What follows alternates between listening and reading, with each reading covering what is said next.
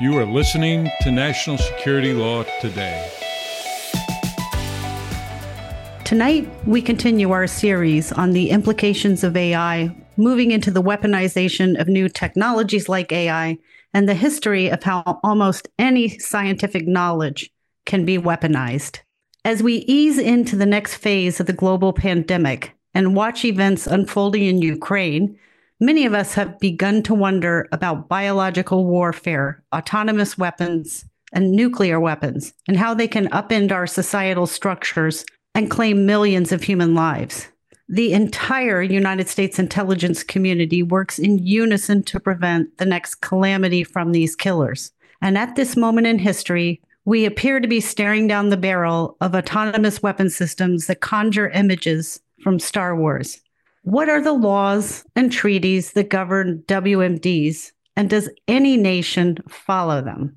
Welcome to National Security Law Today, the podcast of the ABA's Standing Committee on Law and National Security.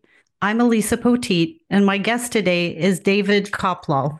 He is a professor of law at Georgetown University, who previously served as Deputy General Counsel of International Affairs at the Department of Defense.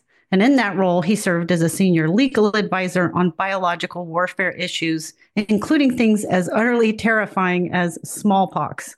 He also served as special counsel for arms control to the General Counsel, and he's authored several books, including Non-Lethal Weapons, The Law and Policy of Revolutionary Technologies, and Death by Moderation, the U.S. Military's Quest for Unusable Weapons.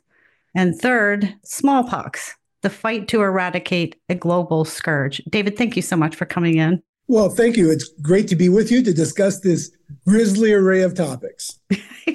Indeed, it is a grisly array, but I'm hoping we're going to sound an optimistic note here. But let's lay a basic foundation for our listeners. Exactly what are WMDs? How do biological weapons, nuclear weapons, and autonomous weapons fit into or relate to sort of the global understanding of the concept of WMDs? So that's a good place to start, because there are a wide array of different kinds of weapons that are worth talking about that you've mentioned in the intro. One category is WMD, weapons of mass destruction. And that by itself is a generic that includes at least nuclear, chemical, and biological weapons. Another category that I know is of great interest to you and to this series is weapons incorporating some measure of artificial intelligence or machine learning, weapons that have some degree of autonomy. A third category, also in the news these days, is cluster munitions, where the United States has recently agreed to transfer to Ukraine those kinds of devices. And they've been used in that conflict as well. So there's a lot to talk about. Yeah, it is a lot. It's quite an array. But let's move into the laws and agreements that govern these WMDs. Can you talk a little bit about, educate our listeners, what's out there that says, hey, you can't do this, or if you do this, there's certain rules? So there is a category of weapons called WMD, weapons of mass destruction. There is no official legal definition of what is a WMD. The best we've got in international law is a resolution from the United Nations General Assembly in 1977 that defines WMDs as including nuclear, chemical, biological, and radiological weapons, as well as any other weapons that might be invented in the future that have similar scale or types of effects. So all of those would be included in WMD. To many people, and I would include myself, to many people, the whole category, the term weapon of mass destruction, is not really such a useful category because the components, nuclear, chemical, biological, are so different from each other, have such different effects, different principles, governed by different treaties, that it's not so useful to lump them together in the category of weapons of mass destruction. But that is a term that you see a lot in the literature, even though the weapons are more different from each other than they are similar. Okay, well, surely we are signatories. So we have laws forbidding maybe the transfer and development of these things. And surely we have signed agreements where we have agreed ourselves not to develop or produce these things, right? So you're just right. We need to operate on two levels simultaneously. One is the national level, where countries, including the United States, have comprehensive legislation that regulates internal production, stockpiling, transfers, use of any of those weapons. And the U.S. has statutes, and most other countries do as well, that specifically deal with biological weapons and chemical weapons and so forth. In addition, on the international plane, there are treaties that regulate each of those weapons categories themselves. In the case of chemical weapons, there's a 1993 treaty on chemical weapons that is a comprehensive prohibition for the development and stockpiling and transfers and use of chemical weapons and requires their destruction. And the United States and almost all the other countries of the world have joined the Chemical Weapons Convention, the CWC. It's got 193 countries that are parties to that treaty, so it's almost everybody. There's a similar treaty, the Biological Weapons Convention from 1972, that's got almost as many parties, 185 countries have joined that. And it too is a comprehensive prohibition on all aspects of biological weapons, the development, transfer, stockpiling, and use. On nuclear weapons, it's a more complicated story. There, the primary treaties have been bilateral, negotiated and joined only by the United States and the Soviet Union or Russia, that are the countries that between them possess the lion's share of the global nuclear weapons inventories.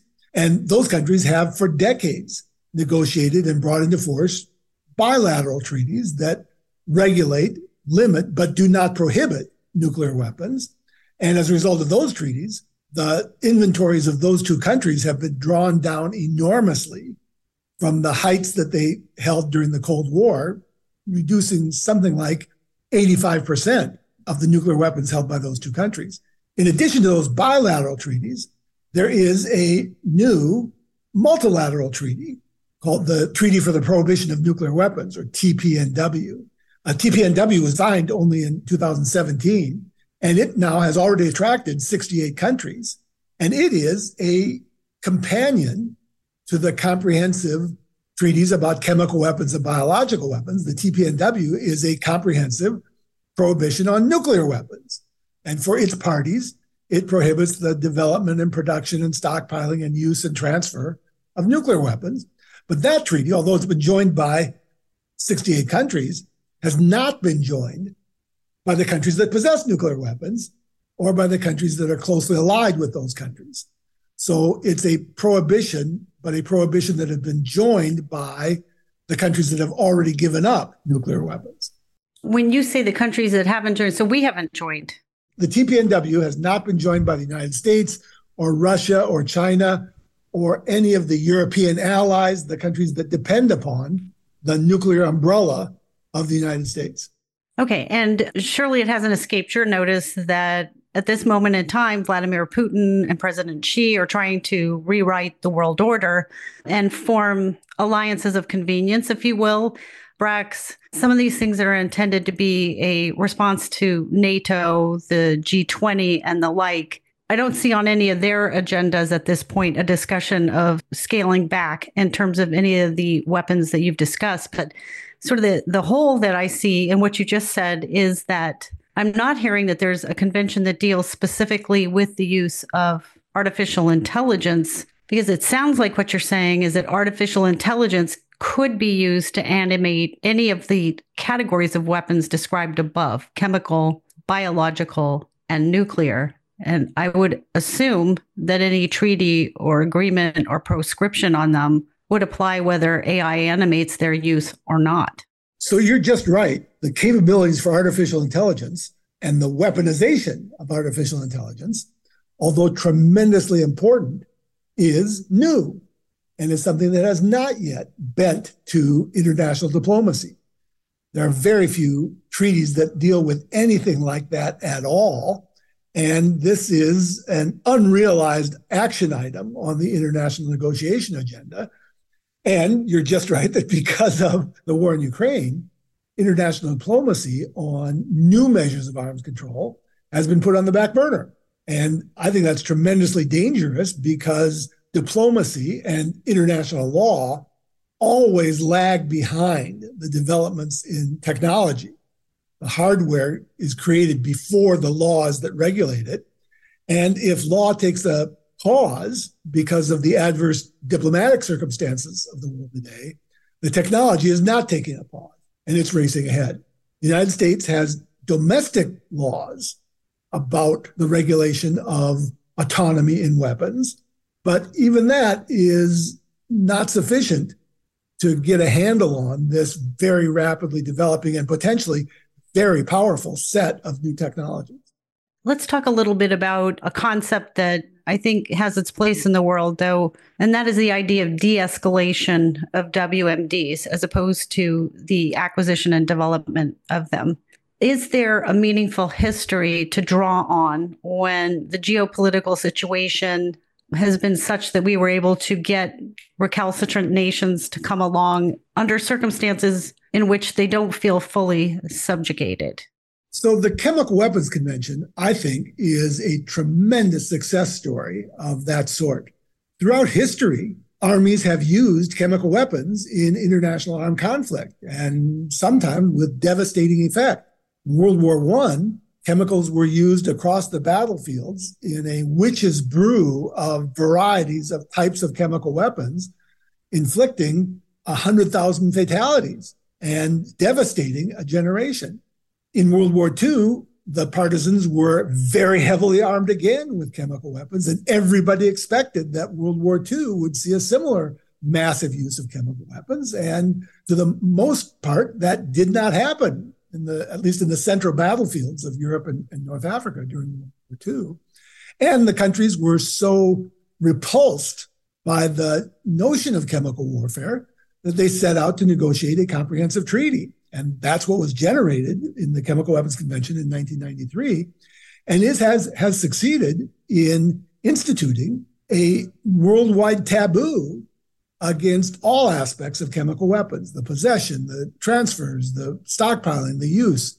It is not 100% effective. There have been violations, notorious, horrible violations by Russia and by Syria in the fighting in Syria, by Russia and North Korea in assassinations or assassination attempts in their own territory and elsewhere.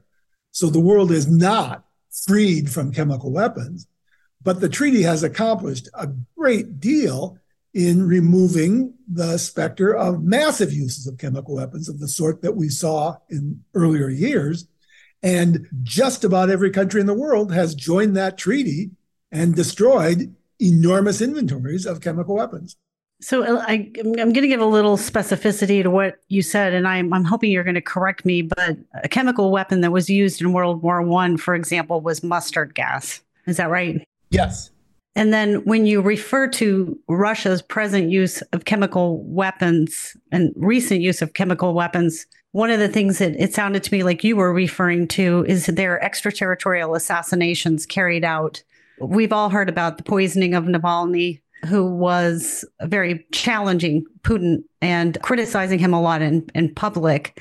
And he was ultimately poisoned, obviously, very clearly by the FSB.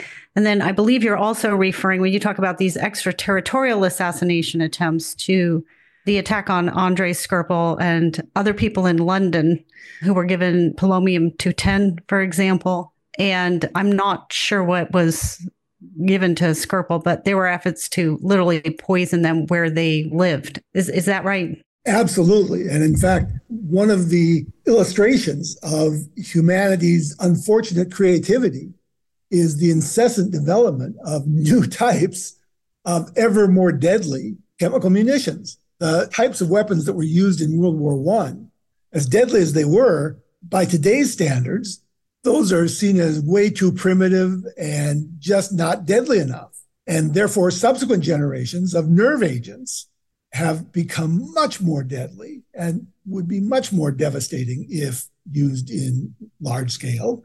And Russia has developed an even more deadly variant of nerve agents, the Novichok agents, that are the sort of thing that were used against Navalny and Skripal and others. And so the story, unfortunately, is great creativity in developing new, more loathsome forms of chemical weapons. it's a version of asymmetric type of warfare as well. And it sort of seems like it doesn't make Russia look too powerful, I don't think, to behave in this way and to deploy these things in the manner in which they have, particularly against individuals who would appear not to be genuine threats, at least not any longer. Let me ask you about our position with respect to weapons. Have we shifted over the years? And if we've shifted, has that sense that new presidents, new administrations maybe are not consistent with the last administration, how might that sort of affect our standing in any efforts to negotiate treaties and agreements that would seek to mitigate or eliminate the development of the kinds of weapons that we're talking about? So there has been a zigzag path where some presidents have been more proactive in promoting measures of arms control and disarmament, and others have been less interested in doing that. With chemical weapons, it's a fairly simple story because going back some decades, the U.S. military decided that it just did not want or need chemical weapons. They were just not useful on the battlefield. And efforts to rein in and ultimately to abolish chemical weapons generated surprisingly little resistance because the U.S. military's position was that we don't want these things. Even if somebody else had them, and even if somebody else were to use them, we would not want to respond in kind. It just would not be tactically advantageous to the United States to use chemical weapons in that way. And I think it's a similar story with biological weapons. Biological weapons were part of the inventory of the United States and other advanced countries. And in the 1970s, it was Richard Nixon who decided that the United States would unilaterally give up its biological weapons capability because they were just not useful weapons, that even if others held on to their BW inventories, we didn't want them. With nuclear weapons, it's a more complicated story, and the United States and others have not determined that nuclear weapons are not worth having, and therefore the process of reducing and ultimately eliminating nuclear weapons has been a more erratic struggle. And some presidents have been more proactive in pursuing arms limitations regarding nuclear weapons, and others have been less interested.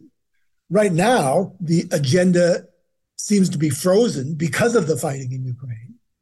But my hope is that when that war ends, and all wars do end, when that war ends, maybe we'll have the opportunity to return to additional measures of nuclear arms control and pursue ultimately the elimination of those weapons, as was achieved with chemical and biological weapons. Let's talk about two recent sort of instances of reportage about WMDs. The first one is that news outlets recently reported, I'm going to use the language that they did, which is that we decommissioned a cache of WMDs. Now, is that correct? Or did we do something else? And if we did something else, what was it? And what might have been our goal in doing that? I think what that story is referring to is actually an understatement when they use the term decommission, because what really happened was the United States finished the process of destroying the chemical weapons. The chemical weapons had been decommissioned years ago, and the United States had no capability for using them in any way in armed conflict, even if we had wanted to. But they were still there, and an enormous inventory that needed to be destroyed, both as a matter of domestic U.S. law and pursuant to the 1993 Chemical Weapons Convention. And the process of destroying those chemical weapons took much longer and was much more expensive than anybody had contemplated. The treaty originally required that countries destroy their chemical weapons by 2012, and the United States was in the process of doing that, but did not finish the process until this summer. Just a couple of months ago, the United States finally destroyed the last of its chemical inventory and has joined the world in being rid of that cache of weapons of mass destruction. And so it was just a matter of catching up. There wasn't some sort of subtext here or some alternative motivation. No, nobody wanted to retain these things. The subtext is that the process of getting rid of them was just much more difficult. and being attentive to environmental concerns and health and safety of workers in the communities surrounding where the weapons were held. That process took an awfully long time and has just now been completed. Took 11 years, apparently. That's an awfully long time. And hopefully the war won't last that long. But something else happened, which kind of surprised me. But within days of sort of the announcement of this destruction, the United States agreed to supply cluster bombs to Ukraine.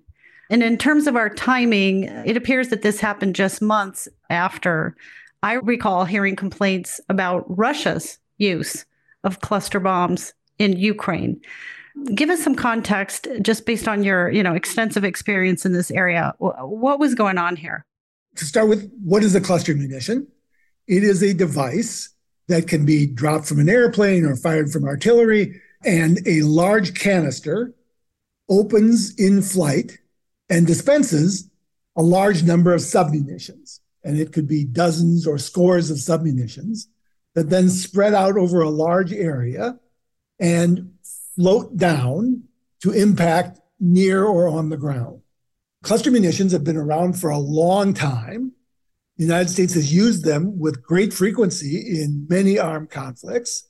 But in the last decade or two, there's been an increased apprehension about the adverse side effects of the use of cluster munitions in two ways.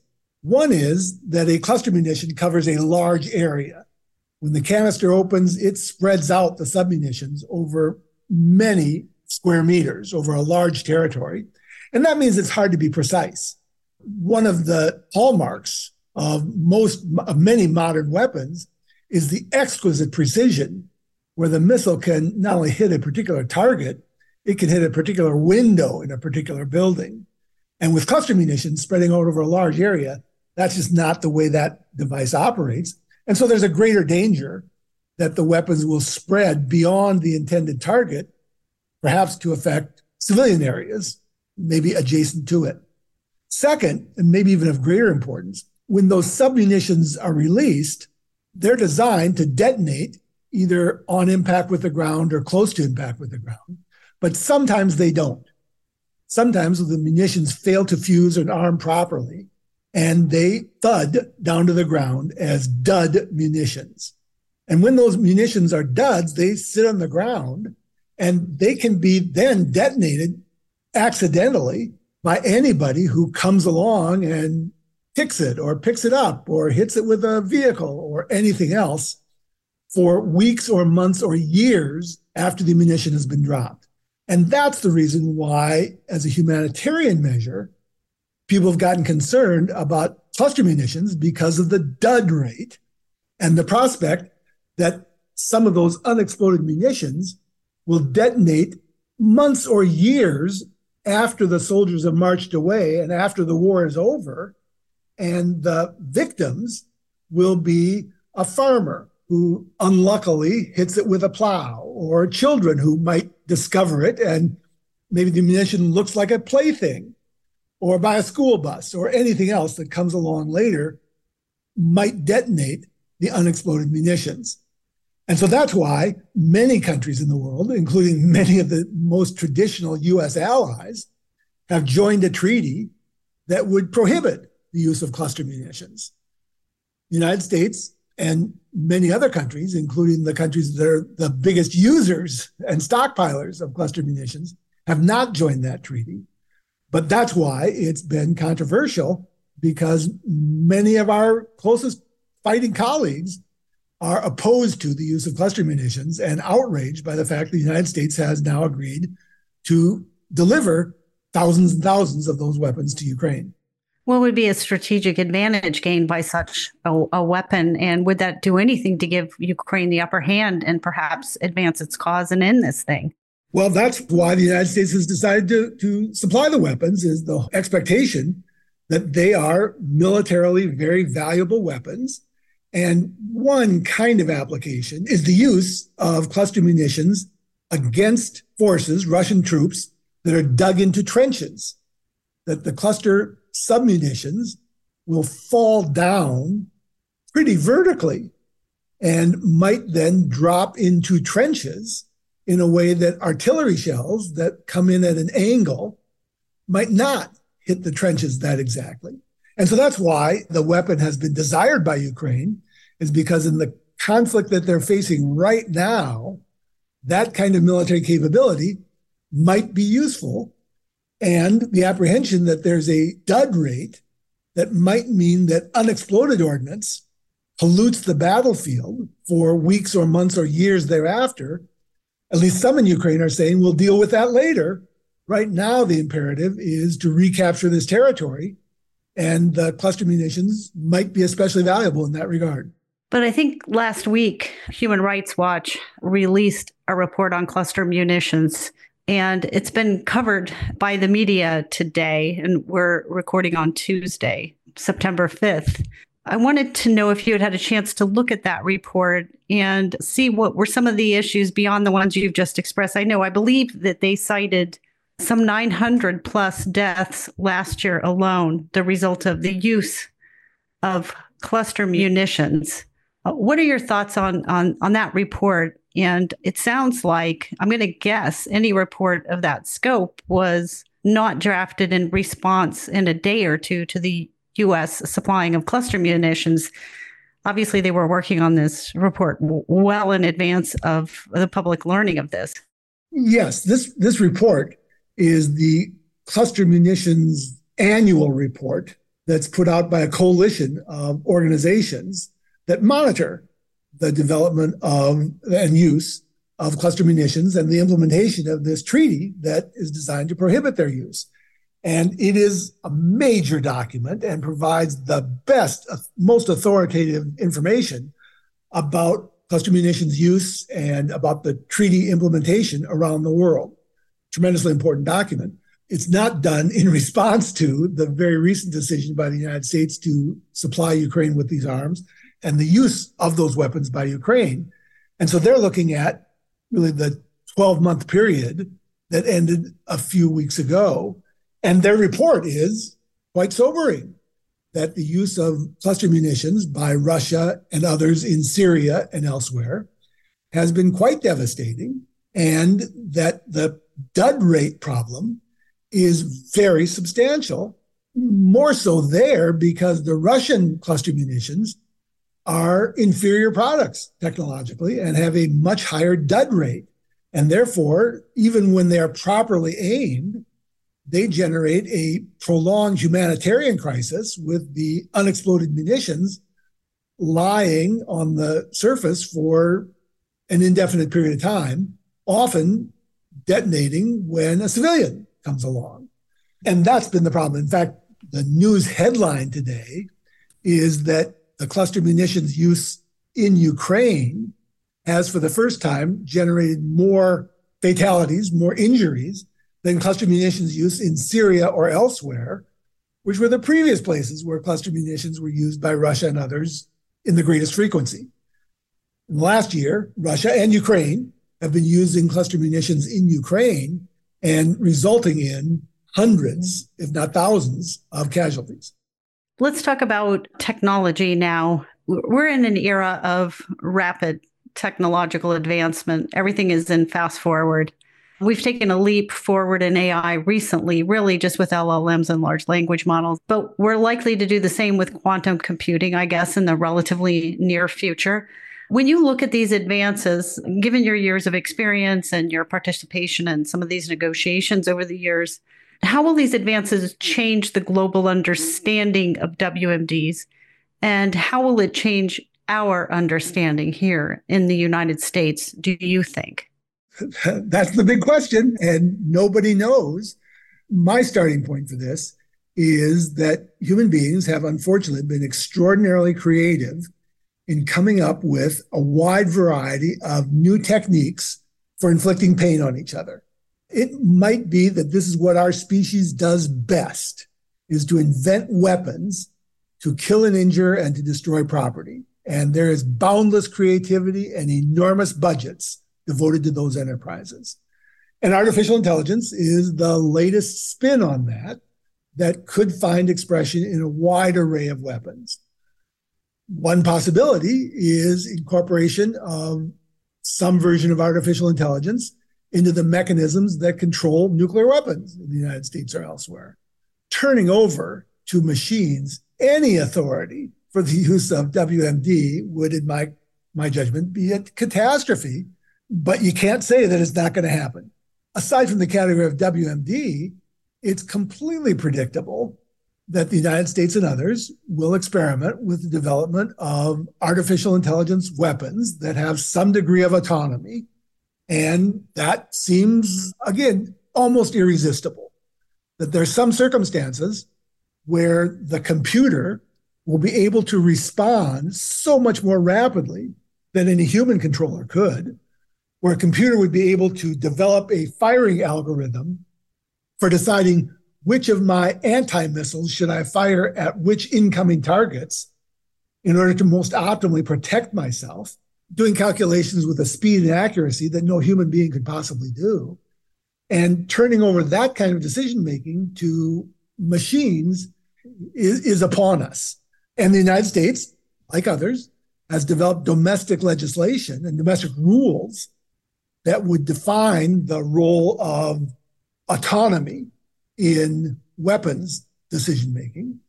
But there is, as of yet, no treaty that would address that. And it's hard to develop such a treaty because the internal mechanisms, the internal operating procedures for an autonomous weapon be very difficult to regulate or to monitor that by an international agreement. Yeah. And right now, when China's economy seems to be doing so poorly and they're trying to align themselves so closely with Russia and all the BRICS nations, India, Brazil, everybody who showed up half of Africa, this probably isn't the best time to suggest they sit down at the table, especially when President Xi is not showing up at the G20.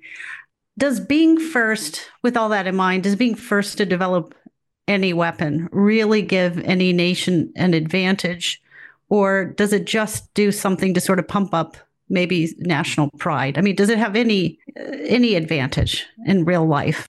Well, the answer to that has to be sometimes. Sometimes the first mover does obtain a definite advantage and is able to exploit the new weapon to a military benefit in a way that others suffer from being behind in the use of that technology. And there are plenty of instances of the first mover advantage in weaponry. Other times, not so much. And other times, the spiral of the arms race happens so rapidly that other countries follow along and develop not only the similar weapon, but even better weapons.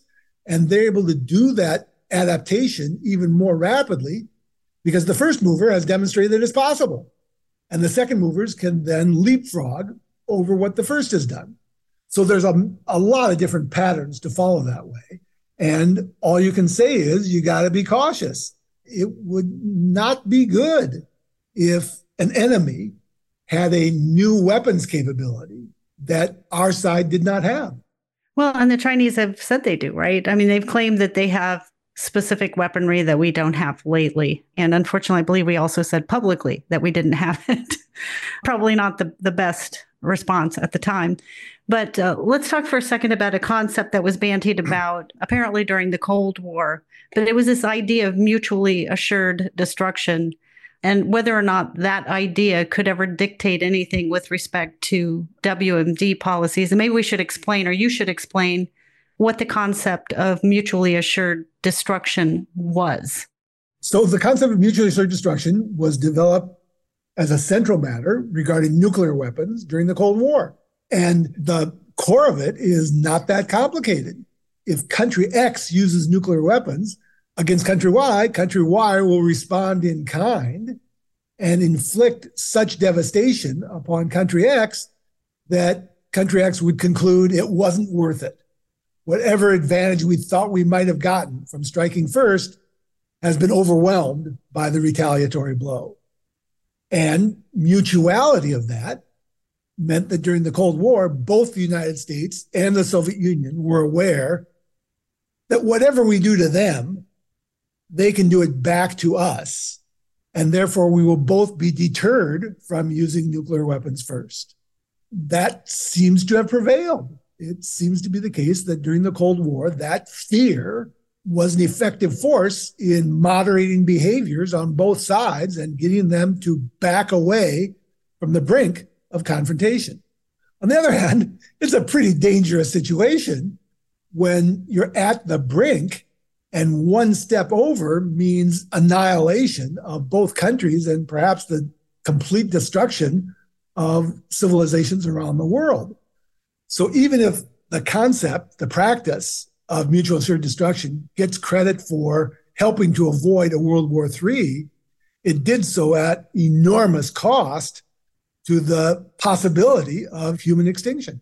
And it also sounds like it depends on a relatively bilateral competition, that once the topography of this thing changes, you're not in a situation where that does anything in terms of deterrence.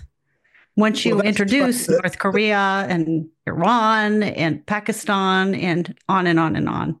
Well, you're just right. The concept of mutual assured destruction requires you to believe in a series of things that you might not believe in. One factor is it depends upon rational choice by the leaders of both countries. And there have been plenty of times in history where one might not have complete confidence that the President of the United States or the General Secretary of the Soviet Union or the President of Russia is in complete control of their faculties.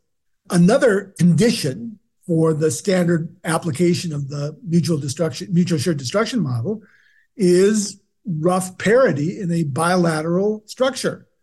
When you've got China today emerging as a substantial nuclear power, it's still not nearly to the level the United States and Russia are, but they're growing.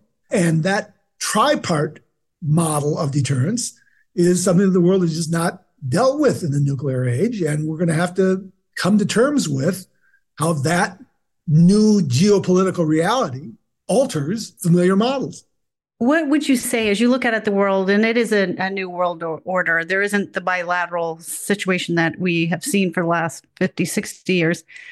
What do you think, looking out at now the introduction of autonomy, you're looking at the next decade, and when you consider these giant leaps that we have seen in technology and the current efforts by all of these other nations to upend and rewrite the world order to the disadvantage of the United States, what do you think will be our greatest challenges in terms of trying to prevent the development and deployment of WMDs?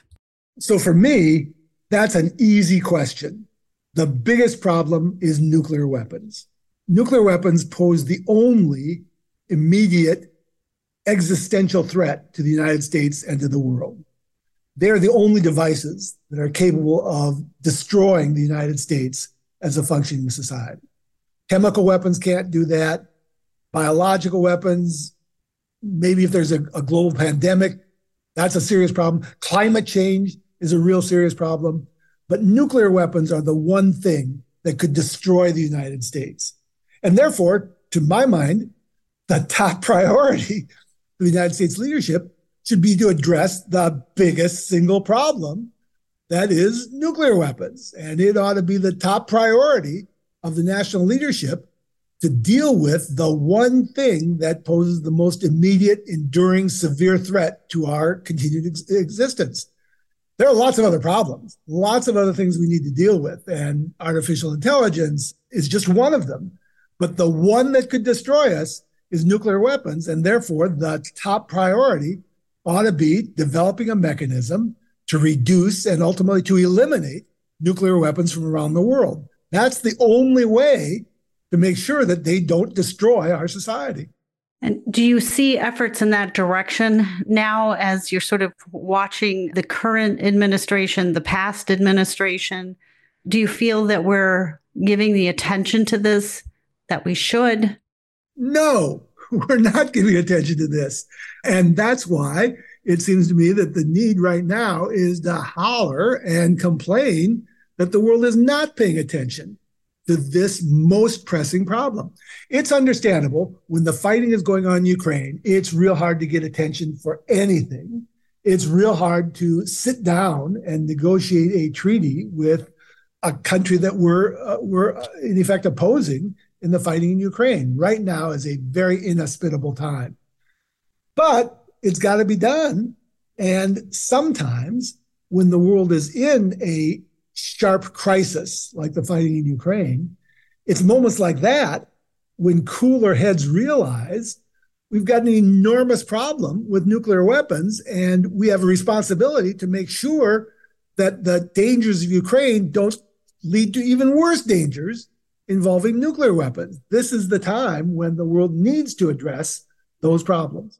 And do you feel like elected leaders presently in the United States understand this threat and are taking it seriously? Or do you think there's anything about our system right now that is making it more difficult for sort of adults to be participating in the governing process, whether in the legislature or in the executive branch?